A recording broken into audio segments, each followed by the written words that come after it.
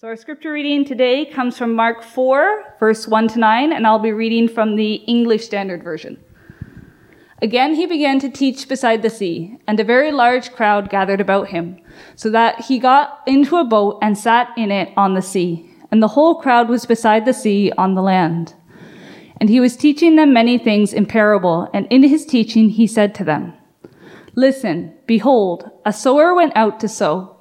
And as he sowed, some seed fell along the path, and the birds came and devoured it. Other seed fell on rocky ground, where it did not have much soil, and immediately it sprang up, since it had no depth of soil. And when the sun rose, it was scorched, and since it had no root, it withered away. Other seed fell among the thorns, and the thorns grew up and choked it, and it yielded no grain. And other seeds fell into good soil, and produced grain, growing up and increasing, and yielding 30-fold and 60-fold and 100-fold. And he said, He who has ears, let him hear." This is the word of the Lord. It's so good to be here. We took about a month of a break, which was amazing. First time being home in 6 years. Had lots of awesome time. Of course, my dad made me preach at his church in Korean, which was not easy. But overall, it was a wonderful trip. Thank you guys for praying. I shared before I went, when I spend time with my parents, I become a 12-year-old, cranky complainer. My wife kept me in check. I did okay. I think I got a B. So thank you guys for praying. And I want to thank all the Elder Charles and other pastors that have stepped in to preach in my absence. I was tremendously blessed, man. We have tremendous preachers in making. So I hope you guys, if you guys missed it, catch those messages.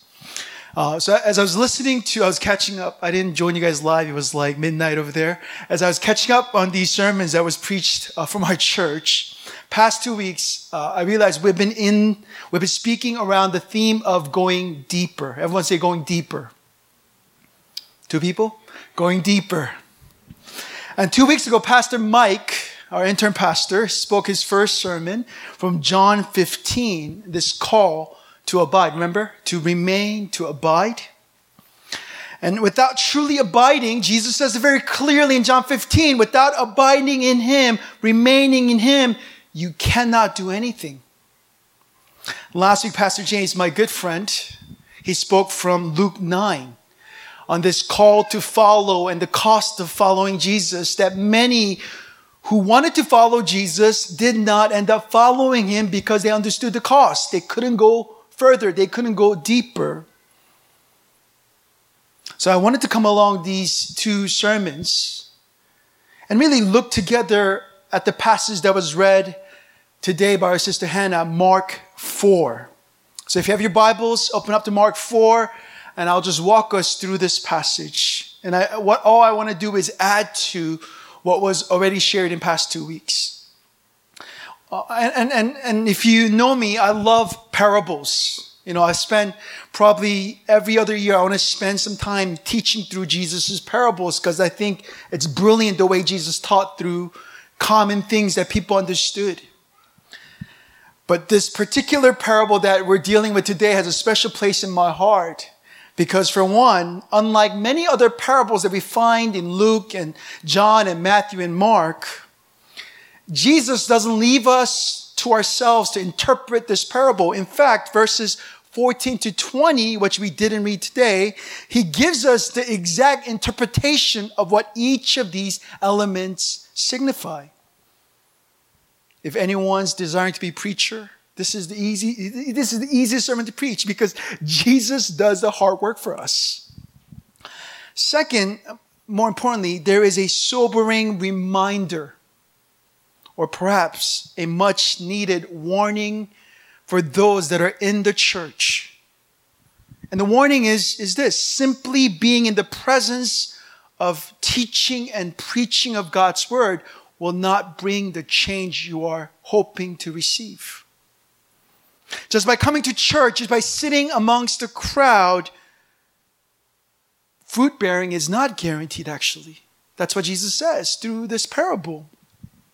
I remember my junior year. Do you think I was a good student or a bad student? Anybody take a guess? I wasn't a very good student. I was very interested in making money. I was very interested in doing other things. So out of desperation, like I didn't think I was going to go to college. I was going to join the army, do my thing. But out of desperation, my junior year, in America, there's this thing called SAT. It's basically like Korean Sunung. Sunung is like this college entrance exam. And I think my score was like terrible. I'm embarrassed telling my score. Everyone has hope, right? And my parents were so desperate. They're like, this guy is going to join the army. We're going to lose our son forever. This is right before the war. And this is crazy, right? So they signed me up for a very expensive SAT prep school. And every Saturday, 8 a.m., because I knew how much it cost and how much my parents really wanted me to go, I would go there, sit through a 4-hour class. I did that for 6 months. Guess what? My score went down. I was not excited about being in that class. It's not enough to just show up. You know this, right? It's not just enough to go to the gym, right? Some of you guys want to get in shape. It's summer, or it's already summer. It's too late. Next year, maybe. You guys are getting ready for next year. It's not enough to just show up in the gym. You got to actually put in the work. And there's a sobering warning for us. It's not just enough for us to sit. So now on to the passage, Mark chapter 4. Mark, from the very beginning, tells us that there was a very large crowd that have gathered to hear Jesus teach. Right? If you understand the stage of Jesus' ministry now, Jesus has done amazing things, unbelievable things. He has welcomed the sinners. He has fed thousands of people. He has engaged those that were unengaged. And now there's a huge crowd that wants to see this man teach. So Jesus is by the waters. There's such a crowd that he has to get on a boat. He's teaching from a boat. Imagine just thousands of people and he's teaching from the boat. And verses 2 to 8 of our passage, Jesus is facing this large crowd. A crowd of those that are religious, those that are not religious, those that are God-fearing Jews, just a mixed crowd. And he starts teaching them in a way that they can understand. He talks about farming. Right? A very familiar subject to people at the time. Like, I talk about farming, you guys have no idea what farming is. You guys are like, we go to E-Mart for our produce. But people back in the days, they all farmed. Farming was a huge part of way of living. So Jesus brings a very familiar subject to talk about farming. And he says, kingdom of God is like farming. And the same farmer, right? It's not different, 4 different farmers that go out in the story. Same farmer goes out to plant same seeds. But the seeds that fall on 4 different types of soil have radically different results. And Jesus says these 4 soils, if you read the story, represent the condition of people's heart when approaching God's word. So Jesus tells this parable to the crowd, and he's spending time with his disciples. He's debriefing the teaching, and he's like, you don't understand what I was talking about? Well, let me tell you what this is about. I'm talking about people's heart when they're about to receive God's word. So 4 types of soil. We'll walk through each one rather quickly. So the first soil that we find in our passage is in verse 4. And Jesus says, sower went out, went to sow the seed, and it fell on a hard ground where people walked on, like a street where people were walking. And Jesus says, immediately birds, these hungry birds came and devoured the seed. And Jesus again in verse 15 gives the interpretation, and he says, the birds represent Satan. There's this guy, Satan, who is against my kingdom and my work. And Satan will do all he can to keep you and I distracted. Right? Every time God's word is being preached, whether it's this Sunday setting, whether you're opening the word on your own, whether it's through a situation, through someone, God is trying to speak to you, know that Satan is actively there to keep you distracted. Case in point, I'll prove it to you right now. Even as all of us are sitting here to listen to me talk, you are distracted. Perhaps You may be thinking, why is that shirt so short? That's why I was thinking the same thing this morning. This is a short shirt. Perhaps the way my voice sounds. Perhaps maybe you're thinking about an argument you had with your coworker, or argument you had at home with your spouse. Perhaps you're thinking, man, I'm hungry. I want to get some burgers. Now you're really distracted. Perhaps you're thinking about all the things that you need to accomplish before your week begins tomorrow. Perhaps you're thinking about just random things. Random things come through.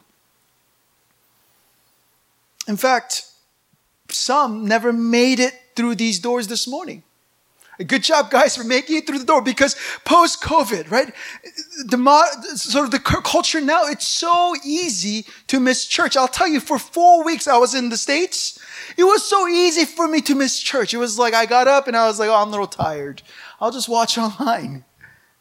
It's so easy to not even make it to church. Or you sit down, you finally have a moment in your busy schedule to read the Word. You get your daily prayer project, you get out your Bible, and you open it up, trying to pray, trying to connect with God. And what happens? All of a sudden, your phone goes off. You have 20 notifications. And the next thing you know, you're on Instagram posting something that you have, I don't know, does what? There's constant, right? So it's easy for us to think, well, Satan loves these dark places. Satan loves these unchurched places. But know that Satan loves the church as well, because he wants to come and distract us from hearing from the Lord. So let me just pray for us now that we've talked about distraction. Let's pray. Lord, we silence the voice of the evil one. We silence our own voices and our own thoughts. We came because we want to hear from you, Lord. Would you speak to us today? Just let me pray. Amen. Amen? Are we ready now? All right, the second soil, Jesus describes it as a rocky ground. This is not a plot of land with many little rocks, because when you hear rocky ground, that's what I was thinking. Rather, if you look at the Greek, Jesus is describing a plot of land. I drew for you guys. You see that little arrow. A plot of land where underneath a thin layer of soil, there is this giant piece of stone that prevents from the seed from going deeper, from seed being planted, from taking roots. On the outside, if you're looking at it from outside, the soil and the land looks good, but underneath the surface is a completely different story. So Jesus says there's an instant joy when receiving the word. There's instant growth, but any type of rain or wind or any type of terrain will blow it away, because it does not have depth. It is not rooted. Verse 16, Jesus says, these are the ones sown on the rocky ground. The ones who, when they hear the word, receive it immediately with joy. Yet because they have no root in themselves, they endure for a while. But then when tribulation or persecution arises on the account of the word, they immediately fall away. You don't have to be a farmer to know, for anything, any plant to be healthy, it needs to be rooted deeply. We know this. It's just physics. It's just logic. For anything to be able to withstand any kind of wind, any kind of storm, it needs to be rooted deeply. And so we got to really pay attention to Jesus' words here. Notice the scripture Jesus doesn't say, if tribulation arises, if persecution comes, if things get hard, if hardships and challenges come our way. No, it doesn't say if. My Bible doesn't say if. What's the transitional phrase that your Bible says? It says when. Everyone say when. Not if, but when. This is important, right? You see, when our faith is challenged, when we face hardships and setbacks, when our faith is challenged, when we face these difficult, hard things, friends, Jesus has not promised that when we choose to follow him, when you and I make that commitment to follow him, He's going to take away all hardships, all challenges, all difficulties from our lives. I know some churches preach that, where when you follow Jesus, everything's going to be good. Your depression will be gone. Your debt problem will be gone. The car that you want, you name it, claim it. That's not Scripture. That's what we want. That's sort of what I want too, if I'm really honest. But that's not Scripture. Jesus never promised that if we sign up to come to Him, and if we confess our sins and commit ourselves to Him, that we're not going to face any trials. He never promises that. In fact, friends, there'll be times, mark my words, maybe not now. Maybe you're really excited about following Jesus now. But I'll tell you, there'll be times obeying Jesus will cost the things that you love. Obeying Jesus will cost you relationships, cost you opportunities, cost you finances. Obeying Jesus will cause you to confront the values and the ways of how this world works. Perhaps it's going to confront the way we think about our lives and our vision and what we want. And this is precisely the reason why when we read 1 Peter 4:12, Apostle Peter, the main disciple, he says what? He tells us, do not be surprised at the fiery trial when it comes upon you to test you, as though something strange were happening to you. Do not be surprised. Instead, he says, rejoice. If you're insulted because of the name of Christ, you are blessed. That's verse 14. But if I'm honest, I know we sang these wonderful songs, and thank you, worship team, for leading us through these wonderful songs. We think about Christ is enough for me. I love that song, but I'm thinking sometimes He's not. Sometimes I struggle to really sing that, if I'm really honest. And whenever I feel as if I've done my best to follow Jesus, to follow what God's telling me to do, yet life seems to get harder, guess what? I am often shocked. I am often surprised. In the midst of suffering, often it's not faith that comes out, but it's fear. Can I be honest with you? It's fear. It's doubt. It's mistrust. 3 years into our church plan, we went through crazy thing. Third year. You guys are joining us after all these craziness. So you guys are blessed if you join. 3 years in the church plan. So much has happened. I was done with ministry. I said, Lord, I'm done. This is too much drama. I mean, I've done 12 years. I've never seen this much drama. 1 year, so much drama. I was like, Lord, I'm done. I wish I could say, man, I had faith. But it took me like a full year to just say, okay, Lord, I'll just continue, but I don't know what's happening. I don't have faith that things are going to turn around. Because faith is hard. Let's be honest. Faith is not easy. Doubt is easy. Complaining to God is easy. Wanting control of the situation is easy. But faith, if we're really honest, is difficult. Yet I look back to even the crazy third year of our church plan and all the ups and downs of seasons of crisis that I've experienced in my walk with Jesus. It's through those seasons that God has grown my faith. Now before the third year, I was worried about everything. Now it's the presentation, the projector doesn't want, no worries. When I worship leader, no worries, we'll figure it out. I'm less worried because I know God has pulled us through and God will continue to pull us through. It's through those challenging seasons, whatever you're facing maybe today, it's through those challenges, even though we may not like it, God is strengthening us. God is settling us. Listen to Pastor Edmund Cloudy. He says this about trials, challenges, difficulties. He says, and I quote, trials should not surprise us, just like Peter, or cause us to doubt God's faithfulness, even though that's really hard. Rather, we should actually be glad for them. God sends trials to strengthen our trust in Him so that our faith will not fail. Our trials keep us trusting. They burn away our self-confidence and drive us to our Savior. Raise your hand if you need that. I need that. Literally, raise your hand. I need God to burn away my self-confidence. I need God to drive me to my Savior because I am always tempted to look for my Savior in something else.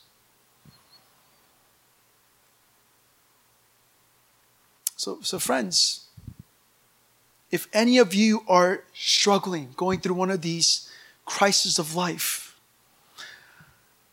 may I encourage you, as someone who's gone through a few crises of my own, keep coming to God.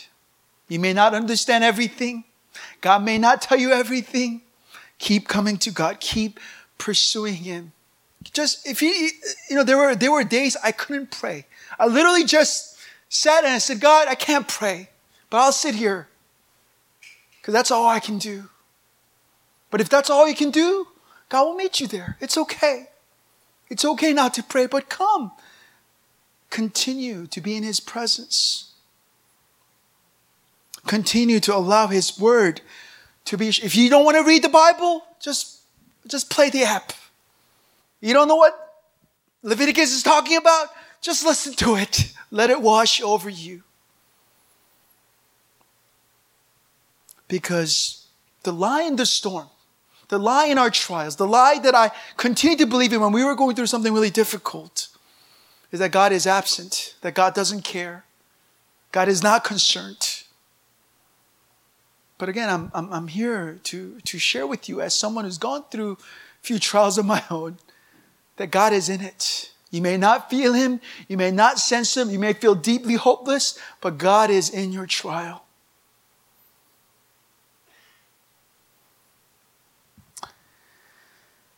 It's through these moments God strengthens who we are in Him. Amen? We need trials. We need storms.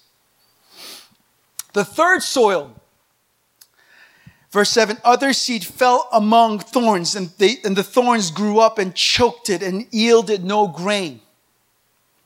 Okay, I drew these thorns. You see these little thorns? You see these little thorns out of the little things? Okay. According to Jesus, verse 19, there are these. So there is growth, but there are these thorns that grow with the plant, and the thorns prevent the plant from bearing fruit. Because ultimately, when a farmer plants seeds, it's to what? It's not to just look at the flowers. It's to bear fruit. That's the purpose. And according to Jesus, verse 19, these thorns that you see in the story, they represent, and Jesus makes it very clear what they represent. It's the cares of the world, the deceitfulness of riches, and the desire for other things will come and choke the word. Jesus cannot be more clear. Friends, deep down inside, on the turf of my heart and your heart, we all have something that is in fierce competition with our commitment to Jesus. Whether that's pursuit of love, pursuit of money, influence, significance, acceptance, identity, or something else. It may be very different from what I pursue, and what you pursue may be very different. But Jesus says there are thorns in our lives that are in competition. And when our affection for money, security, or other things go unchecked, even good things can quickly become the very idols that we worship. Let me explain a little bit more about the devastating consequences of the sin of idolatry, because if we single out one sin both in Old Testament and New Testament, it comes down to the sin of idolatry. Old Testament, New Testament, really, when you boil down, God's problem with God's people is that God's people have forsaken good, amazing God to go after their own things. And I want to refer to Martin Luther, the reformer. And Martin Luther wrote a training book for young pastors called Large Catechism. It's called the Large Catechism. Not very creative title, but Large Catechism. It was Large Catechism. And in the Large Catechism, he lays out his understanding of the 10 Commandments, because this is very important. 10 Commandments was the first law that God gave to his people.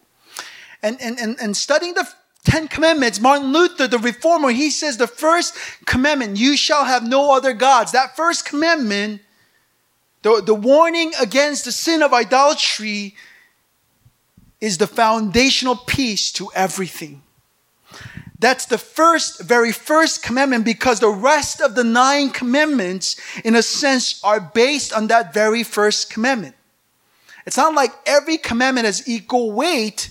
Luther says, if you actually do the first one well, you're not going to have to worry about other ones. It's because you are not honoring the first commandment. We kill, we steal, we destroy, we envy. So Luther says, why does a person envy? Why do we envy this week, right? You saw a nice car. You saw someone with nice things. We envied, right? Why do we envy? We don't envy unless we've already made something more than God our functional Savior, our greatest joy and source of happiness. Think about this. We lie, we envy, we cheat, either because the very thing that have captivated our heart is more important than God's, or because money is more important than the security you have in God.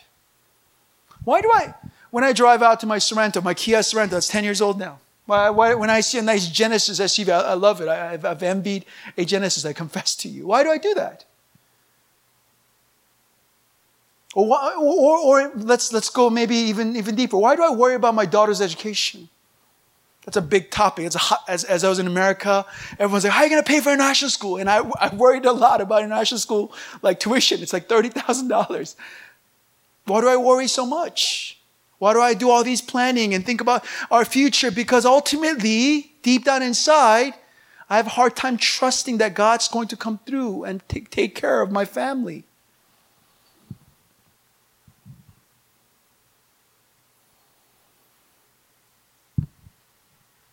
So listen to Luther. This is what Martin Luther says about functional Savior. He says, whatever your heart clings to and confides in, that is really your God, your functional Savior. See, we can sing these songs of wonderful confession. We can shed tears. And we can pray sincere prayers. And we can say that Jesus is the center. Jesus is all we need. Yet Luther says, unless Jesus is what our hearts truly clings to, and unless He is truly where our hearts confide in, He is not our Savior. So let me ask you this afternoon, friends, what gives you meaning? What gives you sense of deliverance? Sense of relief, sense of redemption. Because unless Jesus is according to Luther, unless Jesus is your deliverance, Jesus is the source of your redemption and joy, you have other saviors that you can run to.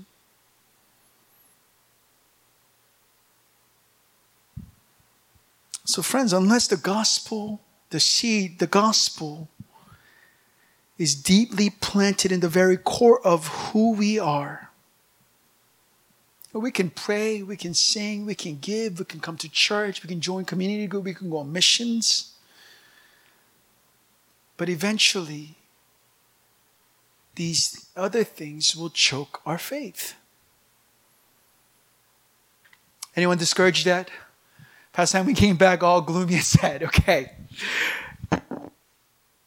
It's discouraging if the parable ended there. But we have one more soil in verse 20. The good soil. Sounds promising. Verse 20, Jesus says, for those who are sown on the good soil are the ones who hear the word, accept it, and bear fruit. 30-fold, 60-fold, and 100-fold. That's an unbelievable harvest, no matter who you are. If I wish we were farmers here, because you'd be like, that's crazy. Like 30, 60, 100 that sounds unbelievable. Yet Jesus promises a tremendous harvest. Now, what's really interesting and sort of I think is anticlimactic is that Jesus doesn't give us much details about what makes a soil truly good. I read this passage many times. I preached on this passage many times. And I always think about, okay, Jesus, you talk so much about first soil, second soil, and third soil. And the final soil, it's like very anticlimactic. It's like, oh, it was good soil, accepted it. It was good. And that doesn't sound too complicated, but like, what's the secret sauce, Jesus? Like, that's what I want to know. But I think this is intentional on Jesus' part. Because if Jesus gave us elaborate description of what it means to be good soil, because all of us want to be good soil, we may walk away assuming fruitfulness is really up to us. If we could pray more, if we could serve more, if we could give more, if we could come to church more often and do these things, if we could do our religious things, if we could be less distracted by Satan, and if we can learn to endure, these difficult, hard things and continue to reorient our heart towards God and not have idols, we can be immensely fruitful. That could be the message that we walk away with, but that's not what Jesus is wanting us to walk away with. Friends, this parable is not simply about human psychology or attitude in approaching our faith. Here, Jesus is speaking about the uncanny reality of what happens when the gospel invades a person's life. The parable is not about our ability or our inability, but it's about announcement of inbreaking of the kingdom of God. The kingdom of God entering, invading, taking root into a world that is desperately in need of a Savior. So this means the astounding harvest of 30-fold, 60-fold, and 100-fold that Jesus promises in our passage is not a wishful thinking or something we need to accomplish, but it's a promise.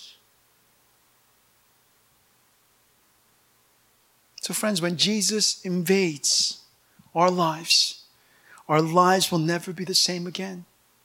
The parable, right? Really what Jesus wants to accomplish through this parable, I think, is to give us a reminder, a much needed encouragement that God is truly at work. Even when we may not see Him working, even when we are discouraged and we may not feel like He's working and He's with us and He's walking with us through these storms and pain and challenges, even when we feel utterly lost about God, what the parable is teaching us is that when God invades our life, when Jesus invades our life with the message of the gospel, our lives will never be the same. He is continuing His transformative work. And only one thing remains for us to do. If there's anything we need to do, there's only one thing, simple thing, is to listen as He gives us courage to do so. So friends, discipleship is not what we can make of ourselves, but it is trusting, allowing both sower and the seed to produce a harvest of which we alone, we simply cannot produce. And isn't this the very reason why Christ entered creation, why Jesus came into our lives? Friends, this is the gospel, and we'll wrap up here. Jesus came not because we were doing well or because we needed a little encouragement, but because we needed His rescue. Jesus came because we are often distracted and discouraged and disillusioned. And it's only through Jesus' obedience our fickle hearts are reshaped onto His. And the scripture tells us Jesus overcame all temptation, all tribulation, all suffering, even the most gruesome death on a cross, innocent death, because His love and commitment to us was never in competition with anything else. And it's only by His life, His death, and resurrection we have been given new life, a life of fruitfulness. So friends, I am excited to let you know it doesn't matter who you are or what you have done or how you have lived or how you have not lived since last time you heard the gospel. The invitation is still there for you to hear and receive Him still. That still stands. So verse 9, Jesus says, he or she who has ears to hear, let them hear. Amen. Let me pray for us. Father, we thank you for this reminder. Lord, I confess, it's so easy to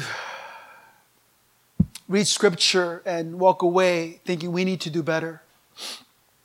It's so easy to walk away from these parables and thinking, oh, it's up to us.